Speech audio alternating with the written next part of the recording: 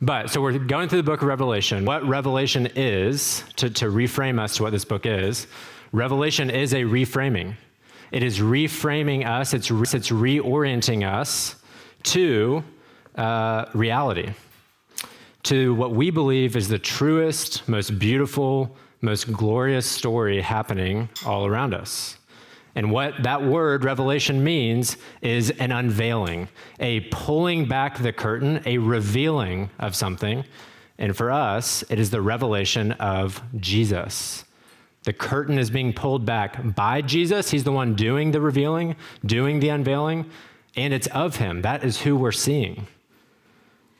The unveiling of Jesus that we might see him and his gracious kingdom in our world right now. That there's something truer than what we experience, that the chaos we feel deeply, the wrongness with the world, the hurt and the pain and the sin and destruction, that Jesus is bringing a kingdom and bringing that to an end soon. Things are not what they seem. There's more than meets the eye. Jesus' true and good kingdom is breaking through, heaven bursting through into earth. So look, see, behold. That is the imperative call of this book, to look. Things are not how they seem. There's more than meets the eye. So behold this grand vision, this revelation of Jesus. Jesus has won. That's what this book is about. Sarah, if you'd go ahead and come on up and maybe walk slowly.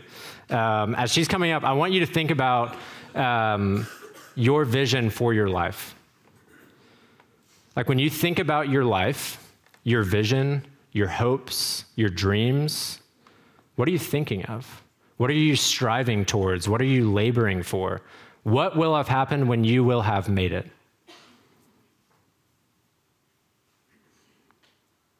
What is that? I'll tell you what I thought of immediately when I asked myself this week was that my kids would grow up in love, that our family would be close-knit, that they would go to schools that they love, that maybe we'd save a little bit more money and move into a little bit bigger of a house in a more ideal part of town. That was the first thing I thought of when I asked myself that question. And none of those things are bad inherently.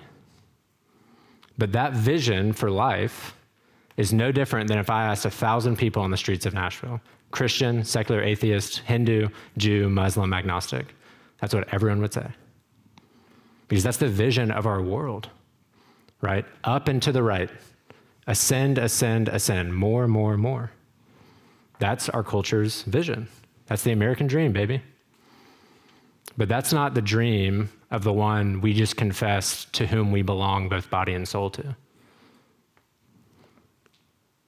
No, his dream was not one of more, more, more, but of crucifixion, of cruciformity, of dying to self. And his vision for his people, for his followers, does not consist of an up and to the right mentality. It too is one of descending, of serving, of dying for the sake of others. So what does that mean? Do I not really believe this? Is this all just, am I fooling myself with this Christianity? Is my faith just different clothes on the same vision that everyone else has? No.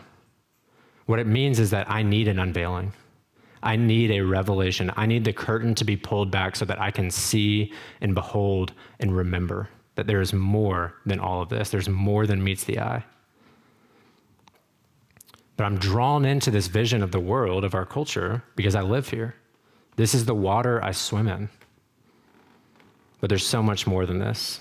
And so as I read this chapter 11, this unveiling, this reframing of reality this week, the Spirit and grace and love convicted me, showing me, reminding me, this is what it is to be one of the people of the Lamb in this world.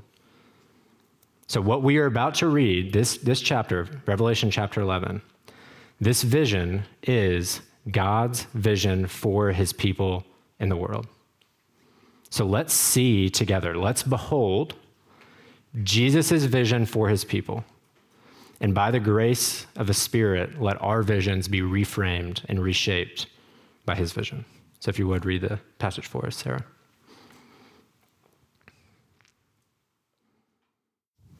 Okay, we're in Revelation 11, 1 through 19.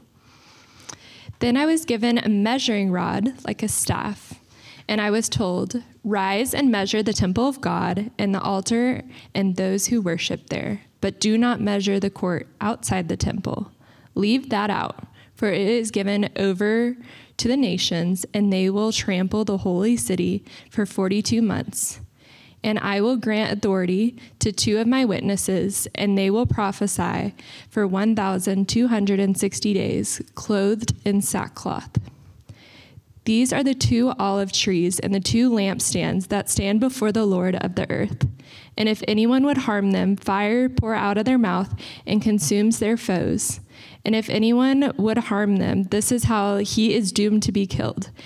They would have the power to shut the sky, and that no rain may fall during the days of their prophesying. And they would have the power over the waters to turn them into blood and to strike the earth with every kind of plague as often as they desire.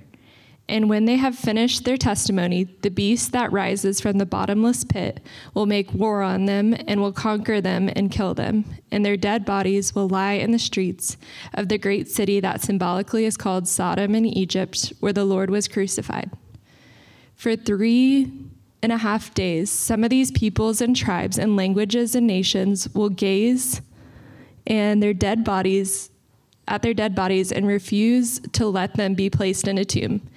And those who dwell on the earth will rejoice over them and make merry and exchange presents, because these 2 prophets that have been a torment to those who dwell on the earth.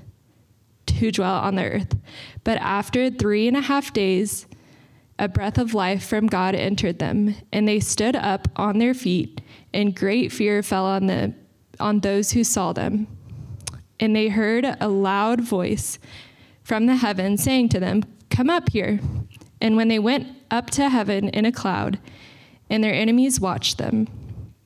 And at that hour there was a great earthquake, and 1/10 of the city fell.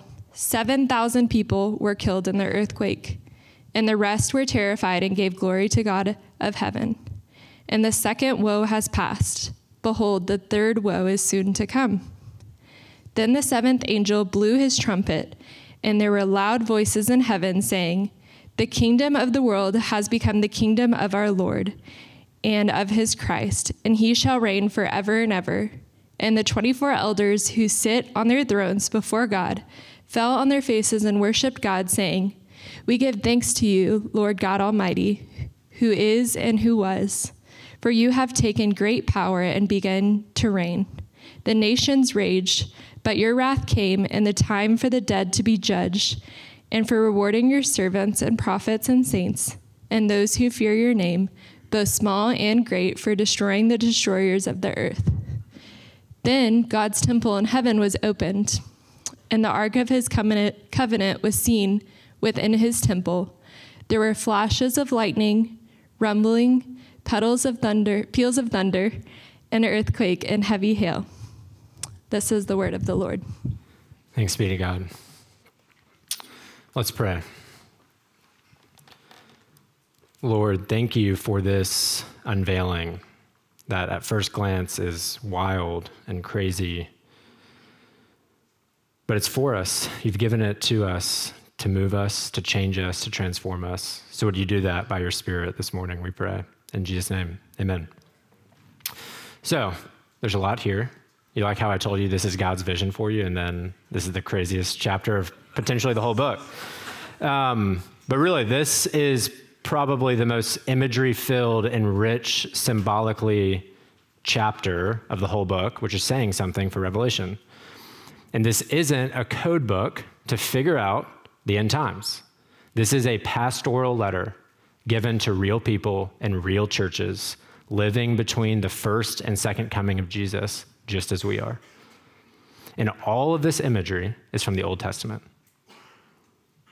All of this imagery is from the Old Testament. John, who is receiving this vision, and the first century Jewish Christians who are first receiving this book, they are not confused about the measuring rod and the 1,260 days and the olive trees.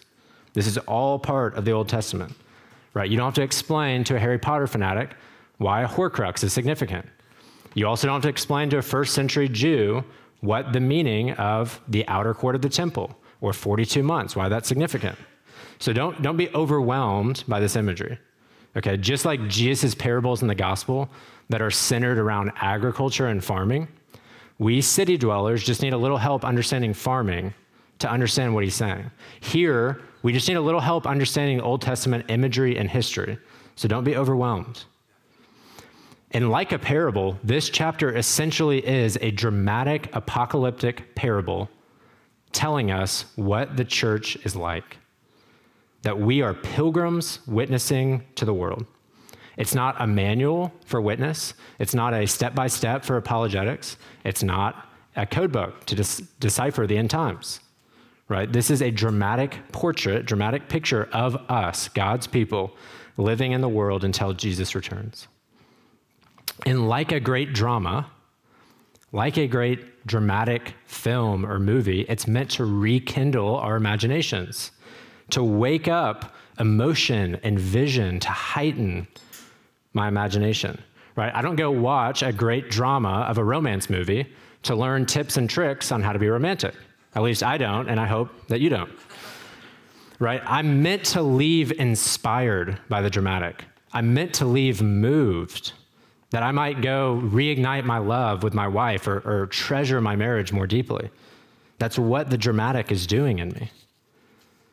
And this is doing that in us for our witness to the world, for our purpose in being in the world. And so as we walk through this text, as we walk through the imagery, don't miss the forest for the trees. Don't forget the main point of this. This is Jesus' vision for his people in the world until he returns. For us. It's Jesus' vision for us, for our lives. A dramatic one, yes, but we need the dramatic to heighten and wake up our imagination and our vision and our love. Right? Jesus could have just said, hey, John, remind them that they're supposed to witness about me. He doesn't do that. He gives us this dramatic, terrifying, awesome, crazy, mysterious portrait because it's good for us, because we need to behold and see and be moved. Because he is reframing our vision, reframing our reality. He's pulling back the ultimate, pulling back the curtain on the ultimate, and revealing the will of God for us. Haven't you always wanted to know what the will of God is for you? Jesus is telling you right here. This is what he's telling us. So here we go. So it begins, remember, we're still in this interlude between the 6th and the 7th trumpets. If this is your first week and you have no idea what that is, I don't have time to explain it, but the 7th trumpet is just the final sound where Jesus returns and he brings mercy and justice and renews the whole world. So we're in this waiting, we're in this interlude as we await the 7th trumpet. There's sermons back on this, on the trumpets, if you want to go listen. But that's where we are, right? We're waiting for God's final restoration of making things right by his justice and his grace. And so it begins with John being given a measuring rod. And he's meant to go measure to mark out God's people, right? We are the temple of God. Me, you, over and over again. That's how the New Testament speaks of the temple. It is us. So John is going and he is marking out God's people, but not the outer courts, right? The outer courts in the physical temple is where anyone could go. Jew, Gentile, believer, unbeliever, anyone. And so God is using this imagery of John is marking out God's people from the rest of the world. That's what he's saying. I was given a measuring rod like a staff, and I was told, rise and measure the temple of God, but do not measure the court outside the temple. Leave that out, for it is given over to the nations, and they will trample the holy city for 42 months. So at the beginning of this, we're seeing that there's this clash of kingdoms. There's God's people and the world, and there are these two kingdoms, the kingdom of the world and the kingdom of heaven, Jesus' kingdom, and they are clashing. And in this clash, we are going to be trampled by the world. That's what we're starting off with. That for whatever this 42 months is that we're about to get to, which is also 1,260 days, which is also 3.5 years, that's all the same number. That there's going to be this clash, and we are going to be trampled by the world. And in this clash, what we're going to find out is that we don't clash by trampling back, but by dying and being resurrected. So we'll get to that, but that's how this is starting. This marking out of God's people from the world. And Jesus is saying that this is going to happen for 42 months. This 42 is meant to draw the scripture reader back to a number of places in the Old Testament and the New. It's all over. First, primarily, it's meant to draw us to Numbers, where Moses recounts the journey of God's people from slavery in Egypt to the Promised Land. And Moses says this happened in 42 stages. That's Numbers 33. So when Moses is describing the journey, the pilgrimage from slavery to Promised Land, he describes it in 42 stages. And what this is meant to do for us is God is showing us, he's painting us as also a pilgrim people in the wilderness, on the way from slavery to a Promised Land, to a home we don't yet know, but we're on the way. And this world is like a wilderness to us. It is not our home, but there is a home that's coming that we long for. Secondly, it's drawing from the prophet Elijah, who in his preaching and his prophetic voice, he stopped the rain for 42 months while he preached. So that's the second place it's taking us to. And it's showing us that we too have a prophetic voice. That just like Elijah, just like Moses and those people, we were on a pilgrimage on the way in the wilderness to a land. And just like Elijah, we have a prophetic voice. We have a calling to proclaim the goodness of God and repentance and grace. And then lastly, it points to the genealogy of Jesus from the Gospel of Matthew. In the beginning of the New Testament, the very first part, the genealogy of Jesus is given, and it's 42 generations from Abraham to Jesus. And so it's saying that we too are awaiting the coming of our Lord. So all of this is describing us in this way. We are pilgrim witnesses awaiting the coming of our Lord. We are awaiting his advent. We are pilgrims like Moses and the people of God, leaving slavery on our way to a promised land.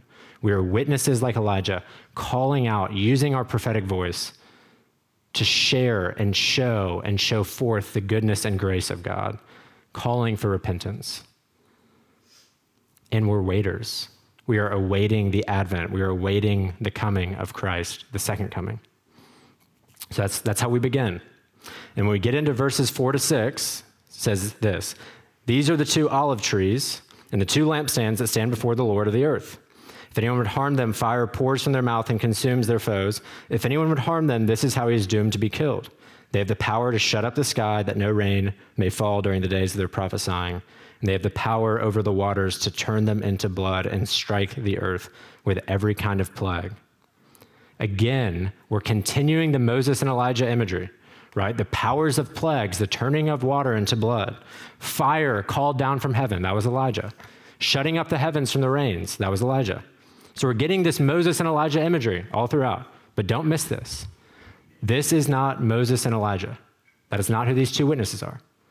We are not spectators like, oh, I guess Moses and Elijah are going to come back one day. I hope I'm around to see it. This is us. God is putting on the clothes of Moses and Elijah on us, on his people. We are his witnesses. And it's saying, just like Moses and Elijah had a prophetic voice and call, we do too. That we're going to do the same things. That this has always been the call of God's people, from Moses to Elijah to us, to witness. So when it says witnesses here, just put us, put Midtown West.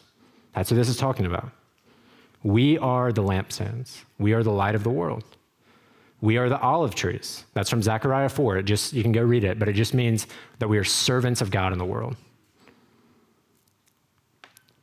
From Moses to Elijah to us, we have always been pilgrim witnesses waiting for the coming of our Lord.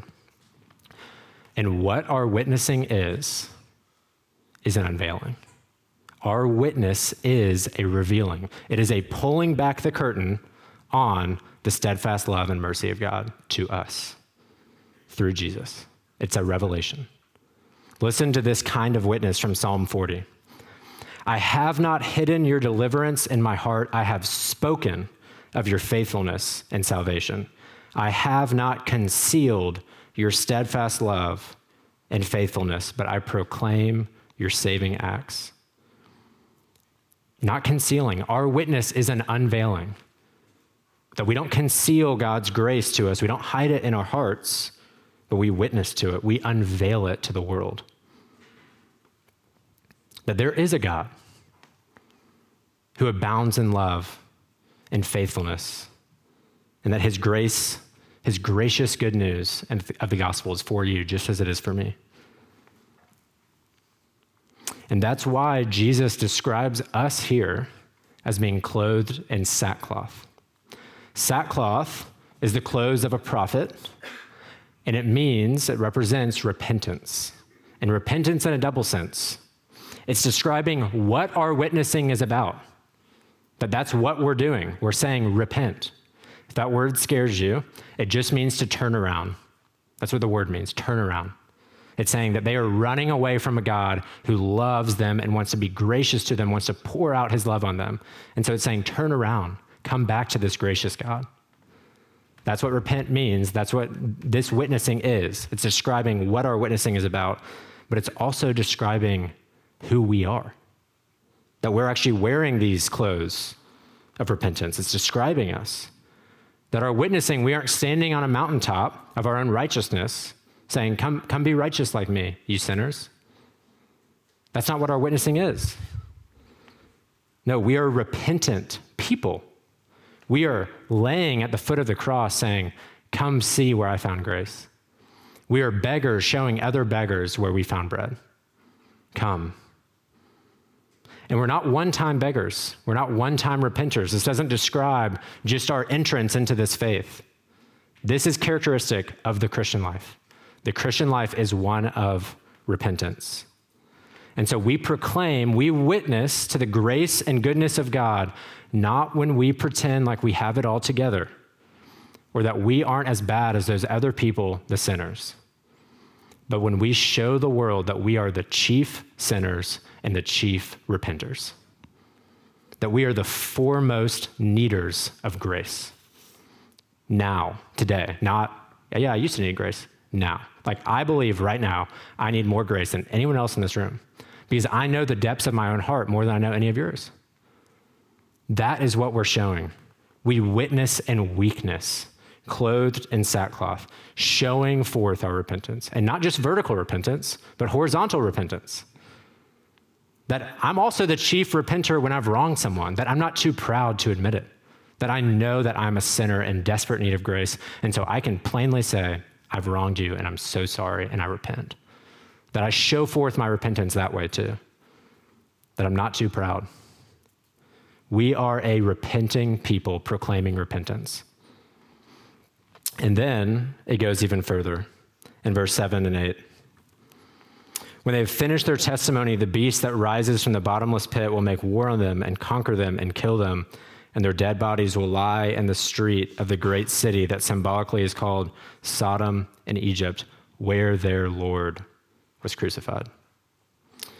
That our witness is not merely our prophetic voice that's calling to repentance, but we're also following the paradox of Jesus in living this cruciform life even unto death. That's what the middle of this chapter is getting at, right? If you remember back in chapter 5, in the throne room, the great throne room scene, the paradox of Jesus is that he wins not by coming as the conquering lion, but as the little lamb slain, bloodied, murdered for his enemies. That's the paradox of Jesus. And what this is saying is that that paradox continues through us, the people of the Lamb, that we follow in this cruciform way. That's why it says they are killed just as their Lord was. They are following their Lord. They are the living embodiment and witness of his death for his enemies. You see, the word for witness is martyrs. It's where we get our word martyr for. That's what martyr means. And in the first century, when this was written, practically every Christian would have had someone in their immediate circle who was martyred for their faith. Family member, close friend, everyone. And so it's no surprise that this is how this ends, that this is how this goes, that they are martyred. Because they're living the way of Jesus, the cruciform life. What this doesn't mean is that every follower of the Lamb will be martyred. Remember, this is a dramatic parable describing in drama the nature of the church, the nature of God's people as we witness in the world. So it doesn't mean that everyone's going to be martyred, but it does mean this. Every follower of the Lamb will live the cruciform life by necessity. Because that's what it is to follow the Lamb. It's what it is to step into this paradox. That it's not up and to the right. It's not ascension. It's not more, but it's descension. It's serving. It's dying to self. Because we are pilgrims on a way, witnessing in the world, in word and deed of the paradox of the Lamb. And these witnesses, in other words, we are crucified because of our love for the world, just as our Jesus was, right? Because the only reason I witness, if I know this is what's on the other end of this, is cruciformity, the only reason I could possibly witness is out of love. Because I love. If I don't love my neighbor, I don't care whether he lives or dies or is freed from slavery and sin and destruction. I don't bother. But it's love, and not this love mustered up within us, this love given by God's Spirit to us that reflects God's love for the world. That's the love that compels me to witness. To not conceal God's grace in my heart for me alone, but to want others to experience that grace too. To tell of it.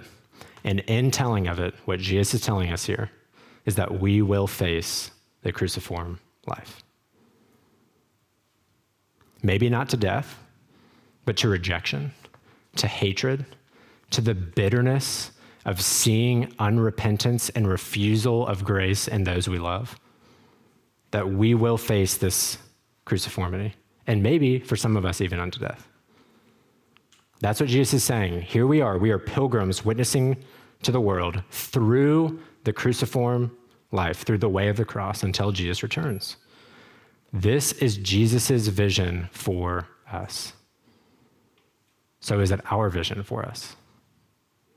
Is this the vision for your life?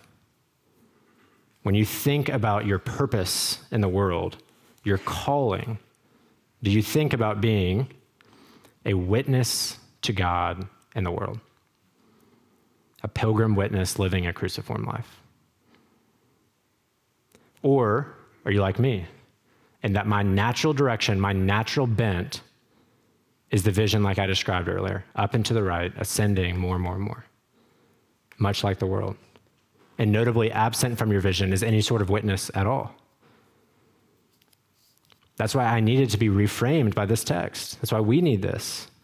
And this witnessing absolutely includes being good parents and being excellent in your vocation and creating and imaging God in all of these ways, using your gifts to recreate and bring renewal. All of that, yes, 1,000 times yes. But I even hesitate to say that because I don't think the ditch most of us are falling in is to go stand on a corner and just all day gospel tract, pamphlet here without realizing that there's this holistic form of witnessing. I don't think that's the ditch we're falling in. Maybe I've totally misread the room and that is where you are. No, I don't think so. Right? That's not the ditch we're falling in. The ditch we're falling in is the ditch that I fall in, which is that I kind of use this holistic, well, I can create and I can image God in my work and all this so that I never actually have to use my voice to prophetically call and share the good news of the grace of the gospel with people. That's the ditch we fall in. And this vision is giving us this dramatic image of saying, you were made to do this. That I was made to actually tell people who don't know Jesus about Jesus.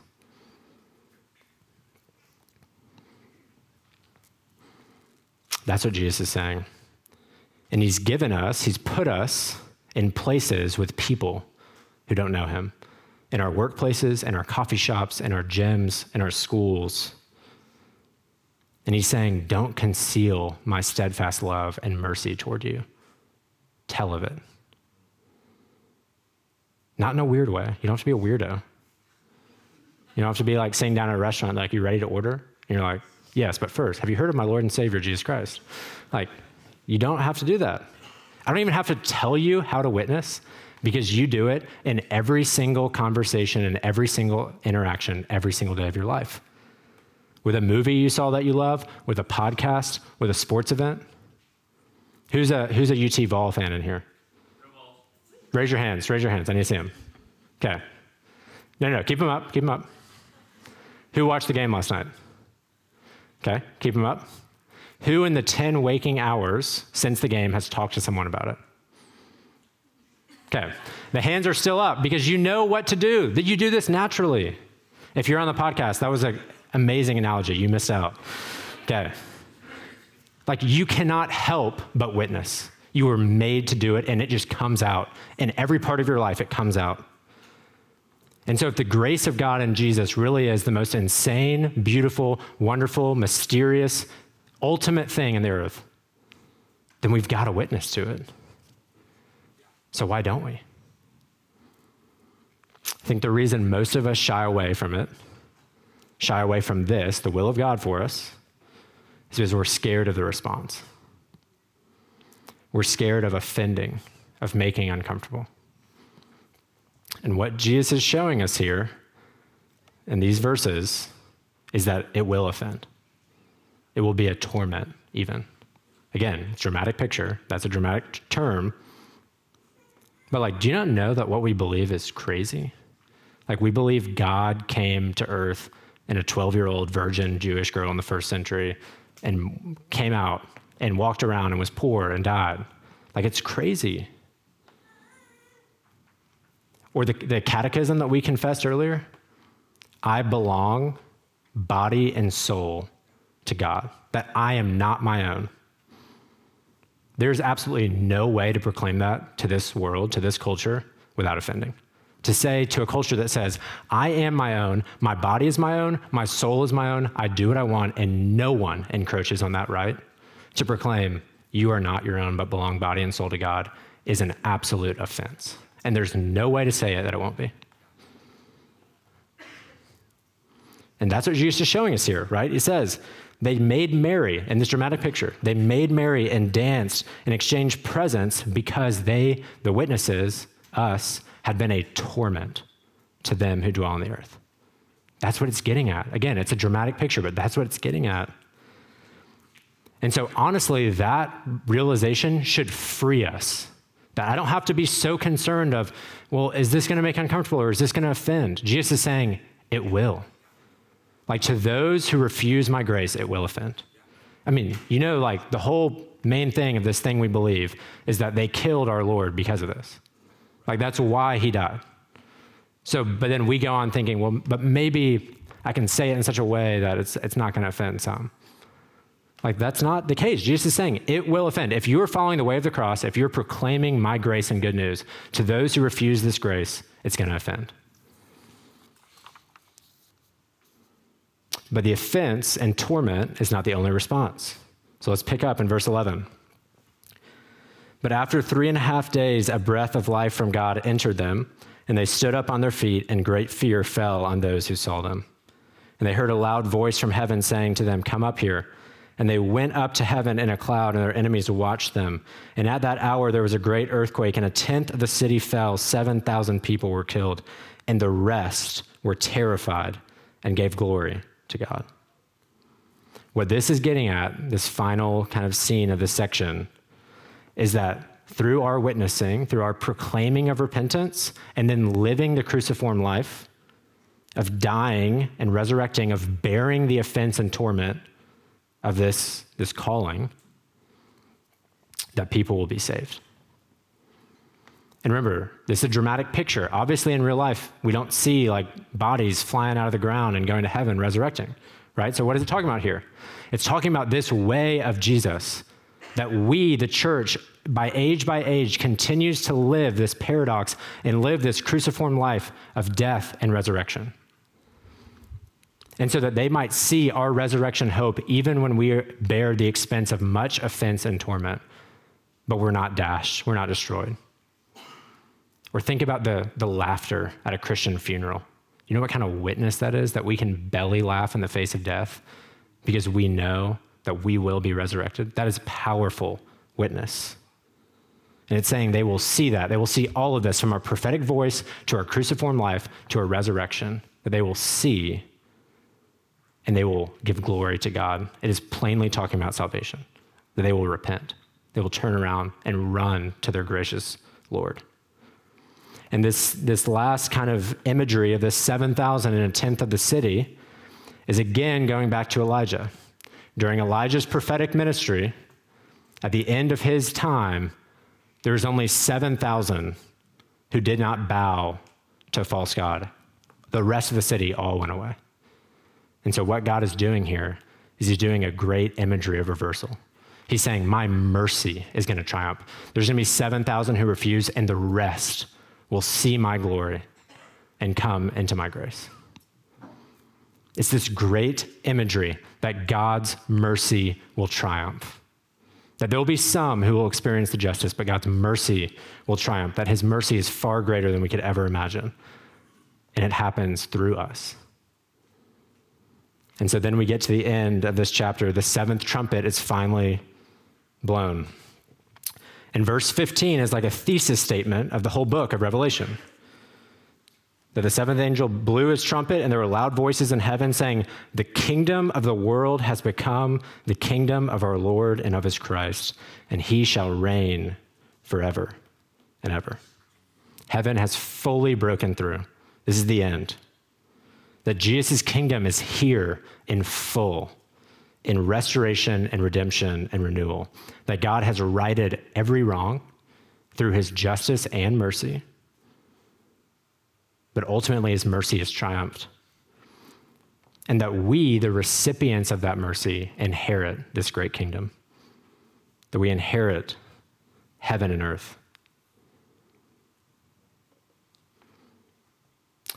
And the temple is opened because, if you remember, the way this started was John marking off the temple, right? He's measuring out God's people. But now God has brought justice and ended, right? It says he destroyed the destroyers of the earth. He's brought justice, but to the many, he's welcomed into his temple. And the temple is now open. There's no need to mark off God's people because they fill the whole earth. And the Ark of the Covenant, which represents God's presence, is seen, that he is there. That's this imagery we're getting. The kingdom of the world has fully become the kingdom of our Lord and Christ. And with loud voices, right, as it says, there were loud voices in heaven singing. With loud voices, all the people of the Lamb from all time and all places and all peoples sing. The temple is open. God's kingdom has come in full. And all creatures in heaven and earth sing. So we're about to sing a few more songs. The first song is going to be a pilgrim song because we are still pilgrims on the way. And the second song is going to be a heavenly song because the more ultimate truth is that Jesus has won. And so we can join the heavenly chorus singing now. We're still pilgrims. We're still in this clash of kingdoms in a world of hate. So we sing together as we journey on this way to our home, to our promised land, and we can actually draw and sing and join that heavenly chorus because Jesus has already won, praising him for conquering and restoring. But let's not keep our singing in this room alone. We have a world to sing to proclaim, to tell of the glorious grace of God through Jesus Christ. Of a God whose mercy is triumphing, whose grace is for every man, woman, and child who will hear it. And that somehow in his mysterious will, he's drawn us and called us that through us it will be told. That we would witness to it as pilgrims, living a cruciform life as we await his second coming. So will you sing that with me this morning and as we go from here in all the places the Lord has called us? Let's pray while the band comes back up. Lord, it seems so strange that such a basic vision and call for us can be so hard to hear. It's because we are frail and weak, and we live in a world that is not our own.